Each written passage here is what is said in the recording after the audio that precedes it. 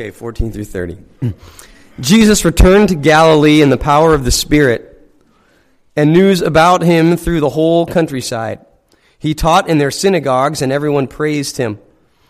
He went to Nazareth, where he had been brought up, and on the Sabbath day he went into the synagogue, as was his custom. And he stood up to read. The scroll of the prophet Isaiah was handed to him.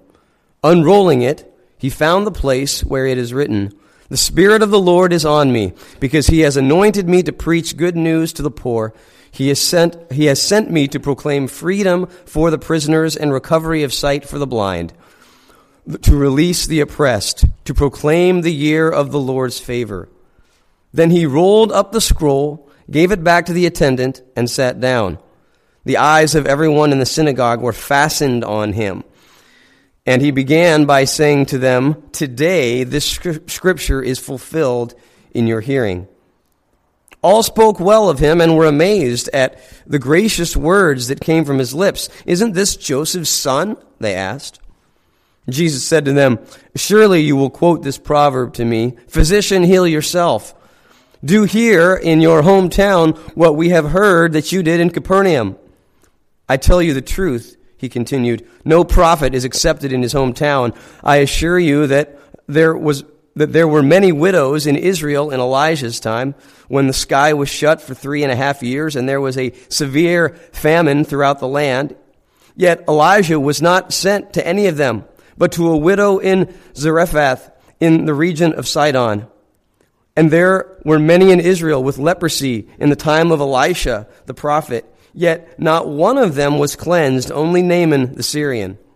All the people in the synagogue were furious when they heard this. They got up, drove him out of the town, and took him to the brow of the hill on which the town was built, in order to throw him down the cliff. But he walked right through the crowd and went on his way. I now have the opportunity just to say a couple things. My brother when we asked him to be a part of the service with Caleb being dedicated, he said, "Well, would you like for me to preach so that you don't have to? You can kind of enjoy the day." And I thought that sounded like a glorious idea. My brother is one of my chief spiritual mentors, always has been my whole life. The first discipleship experience that I ever had, a discipleship program which profoundly influenced my life. I think, in fact, that program and the ministry I was involved there had more spiritual impact on me than any of my seminary training. And he's the one that brought me into that. He has always been one who has sort of led in that way. He's taken me on a number of different missions trips, and I'm just really proud of him. He's an elder at his church in Grand Junction, and so I'm just excited for him to share what the Lord has on his heart. Thanks, Lord.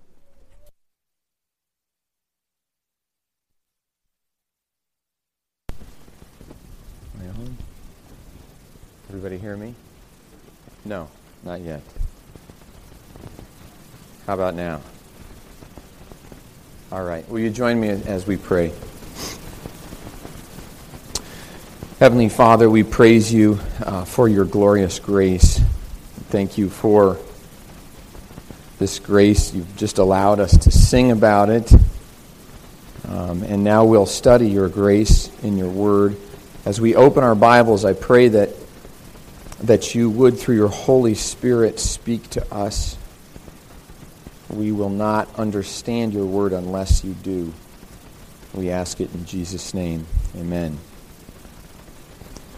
The passage that Kevin just read, and if you do have your Bibles, I'd love for you to turn to Luke chapter 4 with us. We're going to be sort of marching through it verse by verse.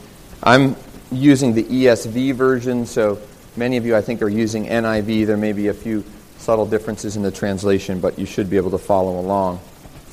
And there will be a couple of slides. If you are somebody who's helped by jotting things down, there'll be those coming as well.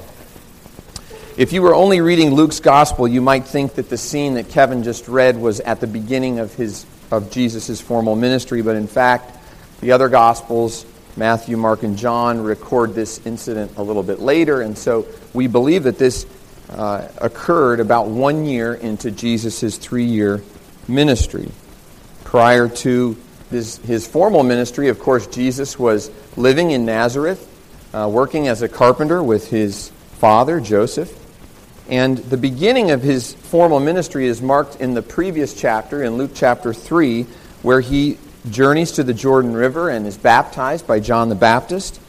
And then he's led into the desert by the Holy Spirit, and he's tested by Satan. And then between verses, that's of course in Luke 4, 1 through 13, right before what we've just read. Between verses 13 and 14 are about 1 year of Jesus' formal ministry. And of course we know from the other Gospels that during this time Jesus was gathering his disciples in Galilee. If you can put the first slide, you're probably not going to be able to see that from back there. But Galilee, of course, is up north, Jerusalem being down south, and Nazareth is in Galilee. You can see it sort of in the center there. Just north of Nazareth was Cana, where Jesus performed his first miracle, where he turned water into wine at the wedding where they had run out of wine. And we know that Jesus in this first year went to Jerusalem for the Passover, taking his disciples with him. It was at this time that he went through the temple, driving out those who would make it a marketplace. And then on his way back to Galilee through Samaria, he stops at Sychar, which is where Jacob's well is, and that's where we hear the story about the Samaritan woman at the well, and he meets and speaks with her. And so he's on his way back to Galilee in verse 14 and 15, and the people in Nazareth, the Scripture tells us, welcomed him. In fact, it says they, in the ESV, glorified him. So they already knew of his miracles. They certainly would have known about the official's son in Capernaum, which is just even a little further north than Cana, where Jesus had healed the official's son. And we believe there were many other miracles, of course, that aren't specifically recorded. Certainly enough that when Jesus was coming back to Nazareth, people knew something was different. In this time, Nazareth was a very small town, about 500 people, we think, so everybody would have known each other, or at least known about each other. And the people in Jerusalem would have been the same people that would have journeyed with Jesus and Mary and Joseph to Jerusalem for the Passover feast. You can imagine there were people sitting there in the synagogue that Mary and Joseph would have said to, "Have you seen Jesus? Where is he?" And when he was 12 and was in the temple and his parents couldn't find him on the way back. Jesus' boyhood friends, now in their 30s, many of them would have been married and had children of their own. And if you lived in Nazareth at that time, you might have had a little chair or a table or something that had been made by Jesus or his father, Joseph. We know from verse 16 that it was Jesus' custom to be in the synagogue. So if you'd been living there at that time, you almost certainly would have worshipped right alongside with Jesus on a weekly basis. So this time, Jesus is coming back to Nazareth and things are different. He's famous now. I understand that Meryl Streep is from a small town not far from here, the town of Summit, New Jersey. Anybody know where that is? I understand there's about 20,000 people there. For those of you who are too old to know who Meryl Streep is, maybe Brad Pitt is a better example. He's from Shawnee, Oklahoma. Population 30,000, about the same size of the town that Kevin and I grew up in, and is as flawed as many of these celebrities may be. I'm sure that when Brad Pitt walks into Shawnee, Oklahoma, the people there take a little bit of pride in knowing that Brad is from their town. So it's a big deal for the people of Nazareth to be welcoming the now famous Jesus back to town. No doubt the saying quoted by Nathanael in John 1:46, "Can anything good come out of Nazareth?" would have been a curse to anyone from Nazareth. But now things would be different. They could claim the miracle worker Jesus as their very own. You can almost imagine the excitement that morning. It's the Sabbath. You know that Jesus is going to be there. And so here you are in the synagogue, and no doubt there were record numbers in attendance that day. And the regular service begins. There's singing, there's prayer. And then the attendant hands Jesus the scroll. He stands up and he reads. We pick up in verse 17. And the scroll of the prophet Isaiah was given to him. He unrolled the scroll and found the place where it is written, "The Spirit of the Lord is upon me, because he has anointed me to proclaim good news to the poor. He has sent me to proclaim liberty to the captives and recovery of sight to the blind, to set at liberty those who are oppressed, and to proclaim the year of the Lord's favor." Verse 20 tells us that he rolled the scroll back up, gave it to the attendant, and sat down. And in Jesus' time, when a Hebrew teacher would sit down after the reading, of course he's standing to give it respect, and then they would sit down, and then that would be the indication that he was about to teach on what he had just read. And in verse 21 we read, "And he began to say to them, 'Today this scripture has been fulfilled in your hearing.'" You can bring up the next slide. So 3 points, if you will, about Jesus' reading from Isaiah. The first one is that Jesus is deliberately claiming in himself the fulfillment of prophecy. He chose the reading. It says he found the place. So he was handed the scroll, and he deliberately picks what in our Bibles, and if you want to turn there you can, is now Isaiah chapter 61. And then he says, "Today the scripture has been fulfilled in your hearing." So he's talking about himself. So when you read verses 18 and 19 of Luke 4, which is actually Jesus reading Isaiah 61, verses 1 and 2, you can read it like this: "The Spirit of the Lord is upon me, because he's anointed me to proclaim good news to the poor. He has sent me to proclaim liberty to the captives." He's talking about himself. So Jesus is deliberately claiming in himself the fulfillment of prophecy. The second one, and you got to hang with me here for a second, this is not immediately apparent, but one day God will come again in vengeance, but for now God has come to us in grace through Jesus. It's very interesting. The passage in Isaiah 61 that he reads actually has another verse and a half, 8 more lines before the end of a sentence. And yet, as one commentator put it, Jesus cuts the reading off at the end of a comma. He doesn't even finish the sentence. And if you look in Isaiah 61:2, you see what he doesn't read. He reads, "To proclaim the year of the Lord's favor," and then he doesn't read, "and the day of vengeance of our God." Why does Jesus do this? Is he trying to make a point about God being a God of love, but not really a God of justice? You can almost hear some of the contemporary heretics of our day saying, "See, even Jesus leaves out the part about wrath. There's no wrath, there's no hell, there's no judgment." But that's not it at all. In fact, the Bible is crystal clear that Jesus will come again, and when he does, the focus will be on that next part, on vengeance, judgment, rather than on grace. We must understand that Jesus will come again, and after he does, there is a judgment.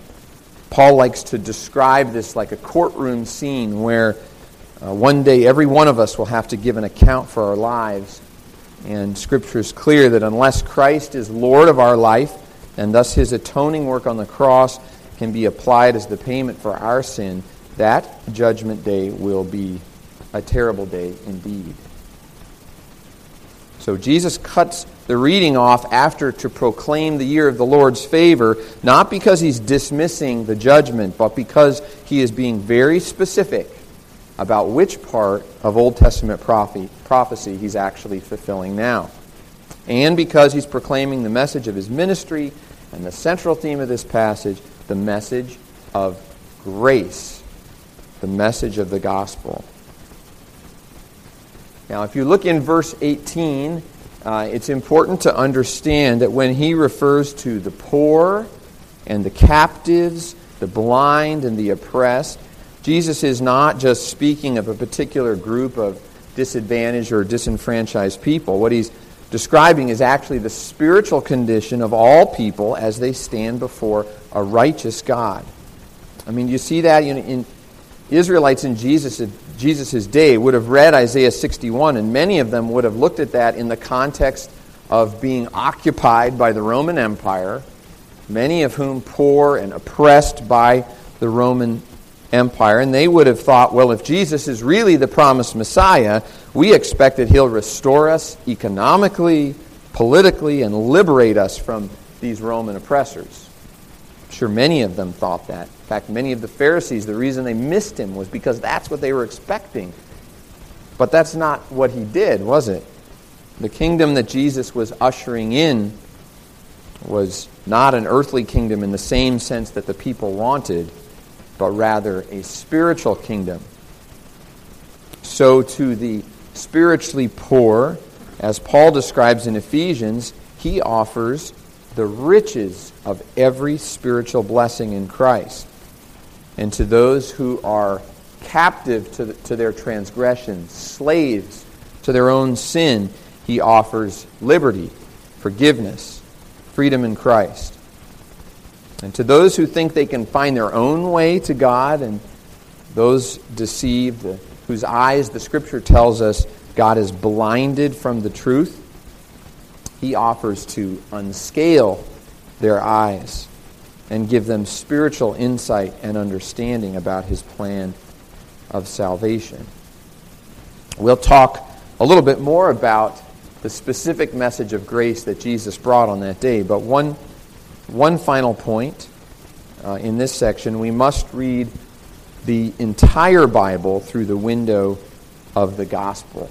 And if you'll allow me a little bit of a rabbit trail, to me right now, this is the most important thing that God is doing in my life, helping me to understand how his Scripture as a whole describes him. Just a show of hands, how many people have ever tried or actually read through the entire Bible in a year? Anybody? Good. A few people. A couple of years ago, my senior pastor encouraged our congregation to do this, and it was December, and he was plugging it, getting everybody all pumped up to read the Bible in a year. And January started out, and I was doing pretty well for a while. And then about the end of January, I got to Leviticus. And yeah, there's some chuckles. You know what I'm talking about. It got really hard. I got to chapter 17, where it's talking about the law of the guilt offering. And it says, and all its fat shall be offered, the fat tail, the fat that covers the entrails, the 2 kidneys with the fat that's on them, and the loins, and the long lobe of the liver. I'm a liver surgeon. I don't know what the long lobe of the liver even is. So I read this and I'm like, and then the beginning of February wasn't much better. I got into Numbers, and I'm reading in chapter 5 about how these unclean people were required to be cast outside the Israelite camp, people who had leprosy or because of a bodily fluid discharge, or they'd come in contact with the dead. And I'm reading this and I'm like, what in the world? I mean, how is this relevant to my life? You read passages like these without the context of the gospel, and I guarantee you'll be totally lost, and it'll seem irrelevant to your life. But when you read those Levitical sacrifices, and you read about all the effort that God's people went to try and appease God's wrath for their sin, knowing that Jesus has come as the perfect and final sacrifice for your sin, then Leviticus takes on real meaning. And when you read that same passage in Numbers, and you know that in Luke chapter 5, the very chapter after we read this morning, that Jesus is going to reach out his hand and touch a leper and heal him. And then in chapter 8, he's going to get touched by a woman with a discharge of blood. Again, contact that will heal the woman, making her clean. And all this happening as Jesus is on his way to Jairus' house, where the man's daughter has just died, and Jesus will come into her room and come in contact with her and take her by the hand and raise her from the dead. When you read Numbers knowing that Jesus systematically defied the law, that he came in contact with all these unclean people and didn't get infected or defiled himself, but rather disinfected, healed, and gave new life to everyone who put their trust in him. When you read Numbers through the window of the gospel, it changes everything.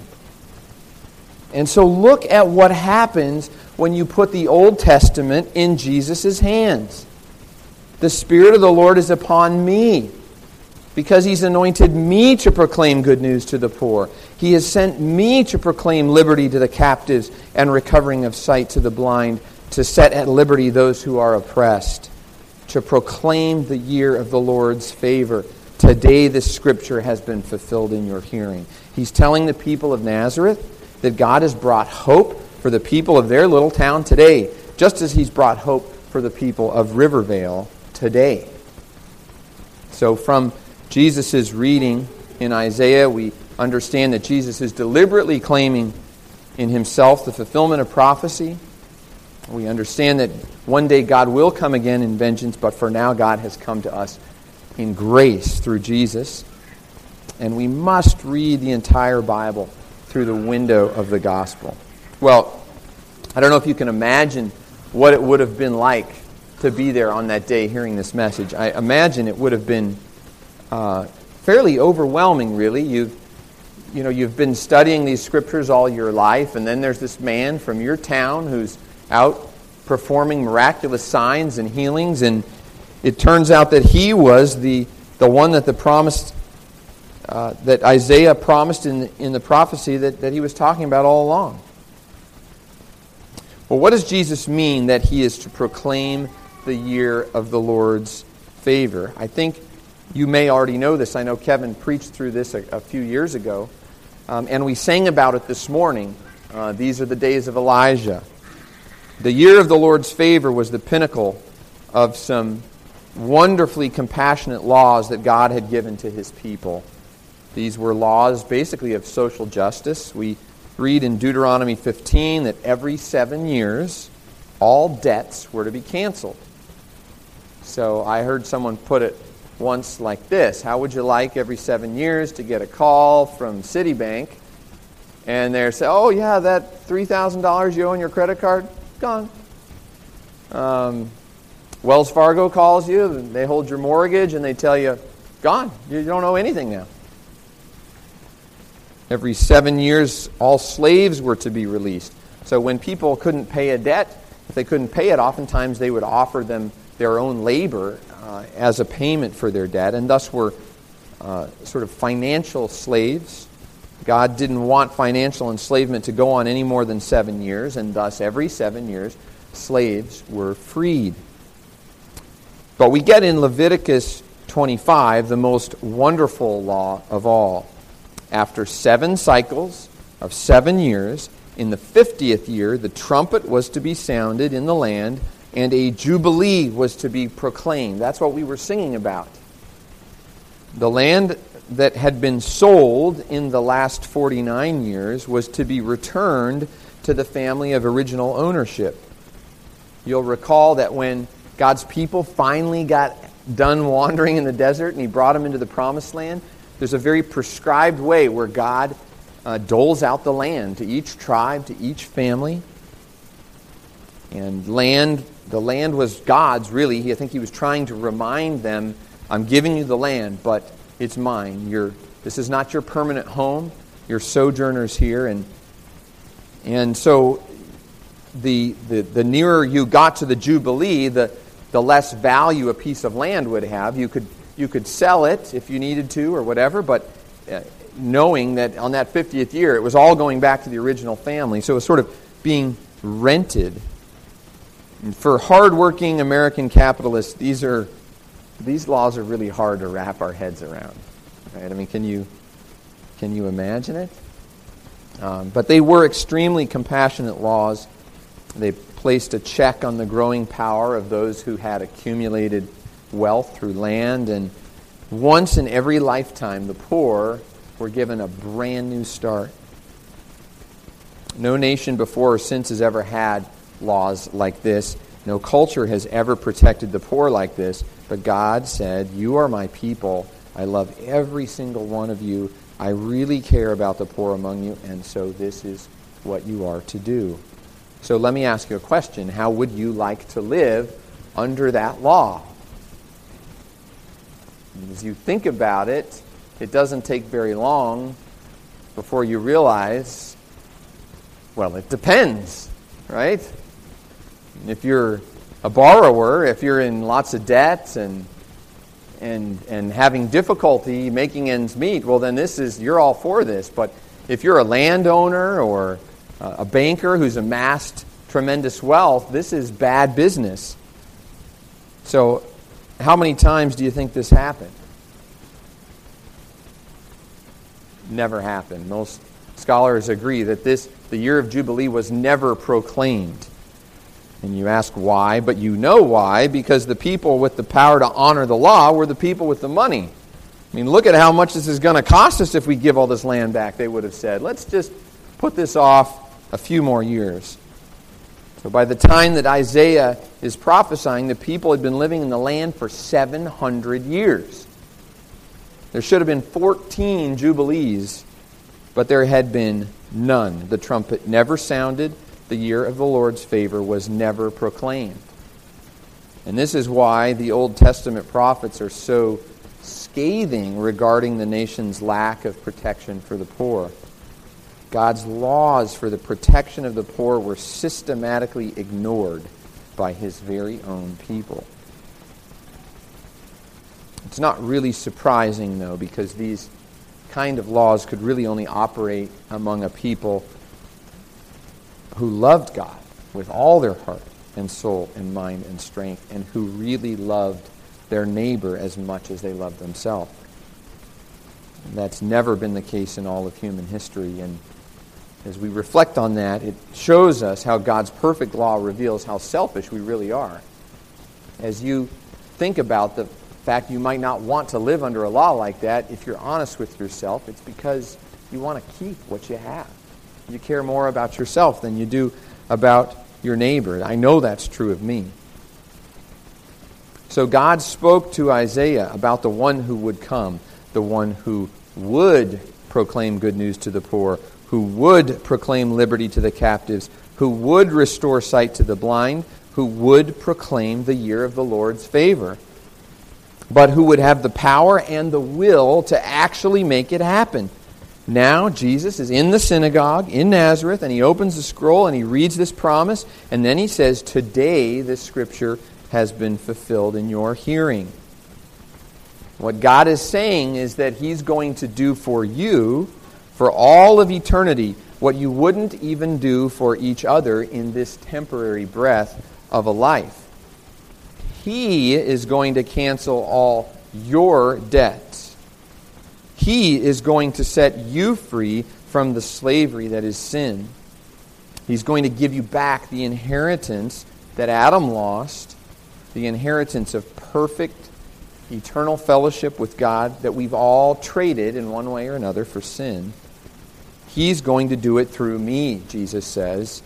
That is the promise of the gospel, and it is marvelously good news for a people like us who aren't just spiritually poor, but spiritually bankrupt. So while the year of the Lord's favor would have been a huge blessing to the poor in Israel, the year of the Lord's favor through Jesus Christ is for us an eternal blessing of unimaginable proportions. And while honoring the year of the Lord's favor would have been financially costly for the wealthy in Israel if it had ever happened, the year of the Lord's favor for us comes at an incredible cost to God. It cost him his Son, Jesus, absorbing all our debts into himself and then dying on the cross, allowing God the Father to pour out his righteous wrath on him who knew no sin to pay our debts.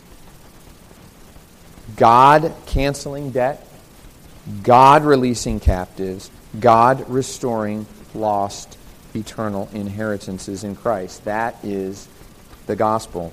And look at the Nazarenes' initial response. Verse 22. And all spoke well of him and marveled at the gracious words that were coming from his mouth. They marveled at the words. They were amazed, and they were like, this is Joseph's son, these gracious words coming from his mouth. He wasn't telling them what they must do or who they ought to be. What he was preaching was completely different from what they were used to hearing.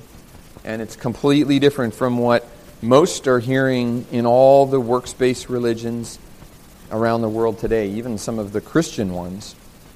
What he was preaching was grace. Now that's their initial impression, right? But then there's a complete 180, an about face. If you skip to verse 28, it says, "When they heard these things, all in the synagogue were filled with wrath, and they rose up and drove him out of the town and brought him to the brow of the hill on which their town was built so that they could throw him down the cliff." They were filled with wrath. They clearly intended to kill him. So how in the world do they go from gracious words to filled with wrath? Well, what's crazy is that the grace that they so marveled at is also what ultimately made them so angry. You see, it's like this. Colin Smith, an E-Free preacher in the Chicago area, put it like this. He said, "While grace is something given freely to us by God, grace is also something that God has no obligation to give us at all." Go back to verse 23. "And he said to them, 'Doubtless you will quote to me this proverb, Physician, heal yourself. What you did at Capernaum, do here in your hometown as well.'" They felt they had a special claim on Jesus, that he had some sort of obligation to them. "Do here in your hometown what you did in Capernaum." But Jesus does not do miracles on demand, does he? You can't demand grace. You can't be owed it. Grace is given freely. It can't be earned or deserved. So the problem for the people in Nazareth is that they're saying to Jesus, "You owe it to us. We're your town." And the tragedy is that the same people who approached Jesus as though he owed them something are the same people who found that no great, mighty works were done in their town. I'm not aware of a single miracle that was recorded in the town of Nazareth. And of course, we do the same thing today. It's all about us, and we're telling God who he must be. We're making God up in our own minds, telling him what he has to do. One minute we're casually keeping him out of our lives, and the next minute we're shaking our finger at him because he doesn't give us what we want, what we think we deserve. You see, we're a people who feel very entitled. I'm a pretty good person, we say. Say things like, "Well, I go to church, I give money to God. I mean, I'm not perfect, but I think I deserve to go to heaven. I deserve to be healthy. I deserve to be recognized for all the good things I do. I deserve to have my kids grow up and be healthy and respectable. I deserve. You see what I mean? We all do it in subtle ways. So because grace means that God has no obligations, and Jesus is bringing the message of grace to a town that thinks he's obliged to them, it made them very angry. But there's another side of grace too. Look at the beginning of verse 28 again. It says, when they heard these things, all in the synagogue were filled with wrath. Well, what were these things? Jesus had just reminded them of two stories from the Old Testament that they would have known well. And this is, again, where I love how Jesus just pulls the whole of Scripture together. In verses 25 and 26, which is hearkening back to 1 Kings chapter 17. "But in truth I tell you, there were many widows in Israel in the days of Elijah, when the heavens were shut up 3 years and 6 months, and a great famine came over all the land, and Elijah was sent to none of them, but only to Zarephath in the land of Sidon, to a woman who was a widow." You understand that Sidon is not even part of Israel. It was the heartland of idolatry. It was the hometown of Jezebel, the notoriously wicked queen, slaughtered thousands of innocent. And when famine comes, God's blessing of a bottomless pot of flour and a bottomless pot of oil comes to a home in Sidon. And Jesus points out, look, it's not like there weren't widows among God's chosen people that I could have blessed. but I chose to bless a woman from Sidon. And then he reads in our passage, verse 27, which comes from 2 Kings 5, and there were many lepers in Israel at the time of the prophet Elisha, and none of them was cleansed, but only Naaman the Syrian. Naaman, as you probably recall, in many ways he was the total opposite of this widow in Sidon. He was wealthy. He was an accomplished, decorated, the commander of the Syrian army. But he knew he was in trouble when he got leprosy, and he meets the prophet Elisha, and eventually he humbles himself and God heals him. And Jesus says there were many lepers in Israel in the time of the prophet Elisha, but only Naaman, the Syrian, was cleansed. Think of it. Naaman was the captain of the armies of the enemies of God's people. And yet God's blessing comes to him. And this is kind of lost on us because we don't understand all that. But it would be similar to God having chosen to bless Osama bin Laden. It would be that crazy in a way to God's people at the time. If ever there was a story in the Old Testament that shows that God's grace has no restrictions, it's this. So grace means that God has no obligations, and it also means grace has no restrictions. God has no restrictions. God can bring His blessing wherever, whenever, and to whomever He chooses. Grace means that God is obliged to save no one, and grace means that God is free to save anyone. Do you see it? Our sovereign God rules from heaven above. He's created all. He has dominion over all. And though He is perfectly good, He can do whatever He wants. In my own life, the more I recognize God's sovereignty, the more comfort I take in knowing that He's my God. It is possible to grow up in a church like this, or the church that I attend, and attend most Sundays and serve and tithe, maybe with a sense of obligation or duty. Oftentimes we try and strive after our own righteousness instead of trusting in Christ. And if we're trusting in our own righteousness, it leaves us hanging.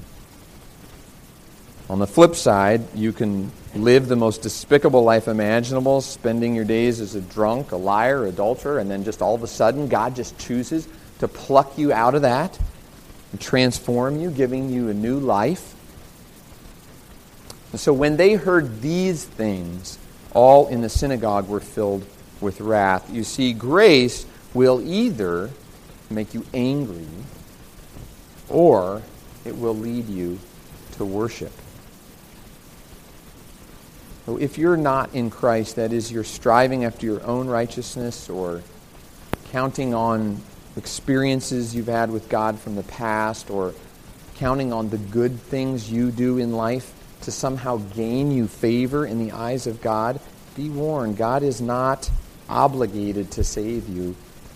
In fact, He will not save you unless you trust in His Son, Jesus, and His atoning work on the cross. But if you are saved, does it not amaze you that you are in Christ? When so many people you know all around you think so little of Him. It's not even a thought in their mind. I mean, why are you so different? Are you a better person? You made better choices? Do you not stand before God with a sense of wonder and amazement at His grace in your life, that somehow in compassion and mercy He's laid hold of your life in Christ, got a hold of you, He's turned you around, and here you are in Christ? Let God's grace lead you not to anger. Let God's grace lead you to worship Him. Let's pray. Almighty Heavenly Father, thank you for your holy word. Please honor your promise that your word would not return void. Thank you for your sovereign grace. We trust in you. We humbly ask that you would reveal to each of us who you really are, so that we can, as living sacrifices, worship you in spirit and in truth. In the name of the only one who has the words of eternal life, our Lord and Savior, Jesus Christ. Amen.